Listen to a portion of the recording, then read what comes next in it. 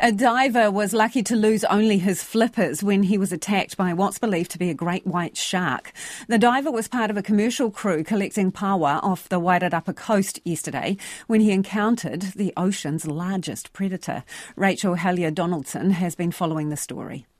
The man's wetsuit was reportedly shredded from his stomach to his legs. In his desperate efforts to escape the shark's jaws, he lost both flippers, which may or may not have gone down the animal's throat. It's understood he was able to yank his feet out of the shark's mouth and swim to nearby rocks east of the small fishing village of Nawi and crawl out to safety. The diver himself has declined to be interviewed, but has told RNZ through an intermediary that he is okay, although still shaken. Department of Conservation shark expert Clinton Duffy says reports of great whites in the Wairarapa have ranged from small juveniles of around 2 metres long to adults up to 4.5 metres. He says the region is not well known as a place for great whites. It sort of doesn't stick out in my databases anyway as being a particular hotspot for great whites. But as there's a large seal colony there, or several seal colonies there, it's not surprising that there was a white shark in that area. Clinton Duffy says great whites feed on seals and are attracted to seal colonies, and it's quite possible that the shark mistook the diver for a seal. The chair of the Paua Industry Council, Storm Stanley, says it's a sharky time of year.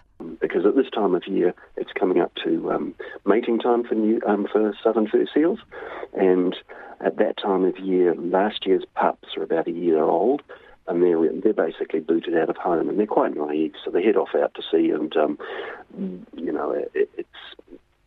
it's a favoured prey of shark to ambush young juvenile seals heading out to sea.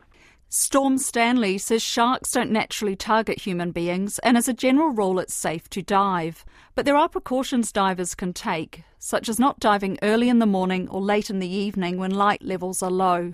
And you also try and avoid being in the sea if it's really murky. It's more about being visible and, not getting mistaken for prey. The Nawi Sports Fishing Club is warning people diving in the area to be cautious.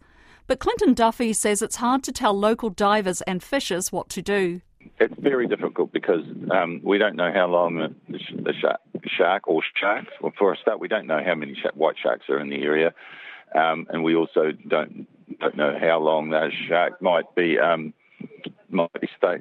sticking around for. It could have already left. They can travel over 100 kilometres in a 24-hour period.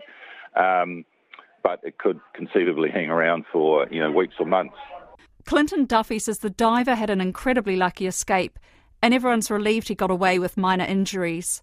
He says, as shocking as it is, shark attacks remain a rare event in this country.